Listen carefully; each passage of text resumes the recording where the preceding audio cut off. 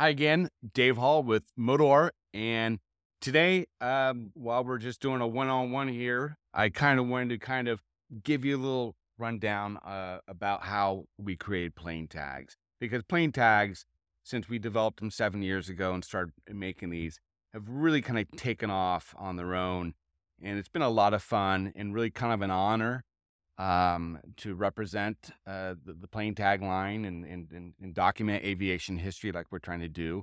So let me just start from the beginning, really where the plane tag came from.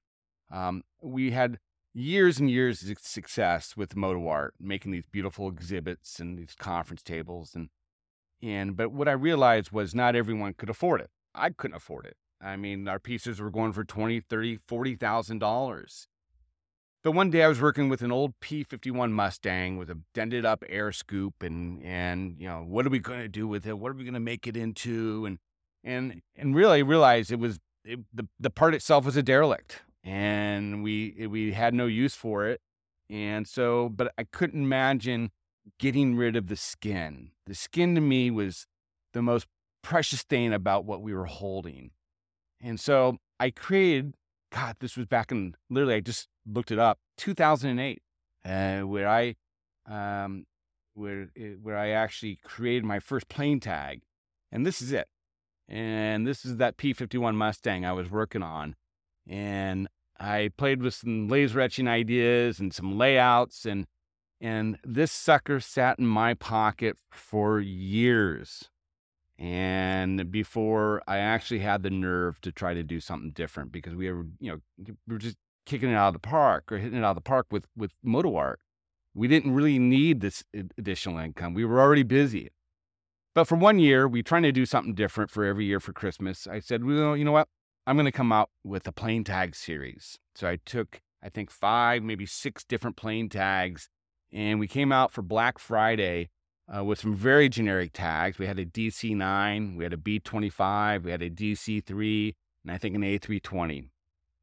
And it was like almost like one of those commercials you see about the internet, right? So we went out Black Friday, and I'll never forget, and all of a sudden my phone is like ding, ding, ding, ding, ding, ding, ding, ding.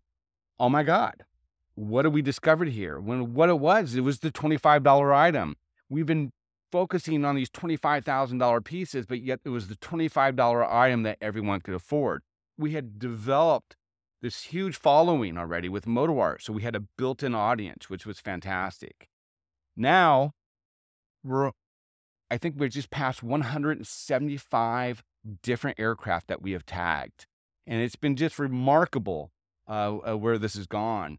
And we are down to what we're introducing new aircraft every 2 weeks. What's been really fantastic. The museums are getting behind us now. They get it, right? They'd rather see 2,000 people enjoy this derelict, than no one enjoy it, because it's sitting in the back of their museums. So we're starting to see derelicts just show up at our doorstep from different museums around the country, and we're honored. But what we do is we really do some extensive research on it. And again, a lot of times I don't even know about these planes or these helicopters. And so it's a real kind of crash course every 2 weeks where we're writing a blog about it. We're looking up the schematics. We really rely on Rob, our historian, to really dig in deep, make sure that we're 100% correct on what we're representing. And that's really been a challenge, because there's just so much room for interpretation on some of these things that we're working on.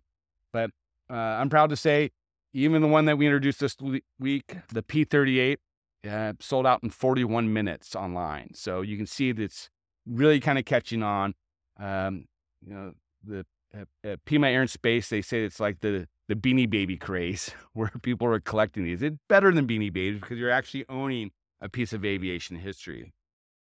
What's great is we have so many incredible aircraft that we're waiting to debut. It kind of gets down to scheduling. We have big runs, small runs. We have some runs that are just going to be just a couple hundred tags, but it's just so worth documenting some of the things that we're receiving right now. So if you have any questions, go to planetags.com. There's a way you can email us, but look at the mass inventory we have of different tags. I think online there might be about 100 there, but I think we just passed the 175 mark. So we're pretty proud of that. Aiming for 200. Hopefully we can hit that here in the next upcoming year. But thanks, and check out PlaneTags and let us know if you got any questions.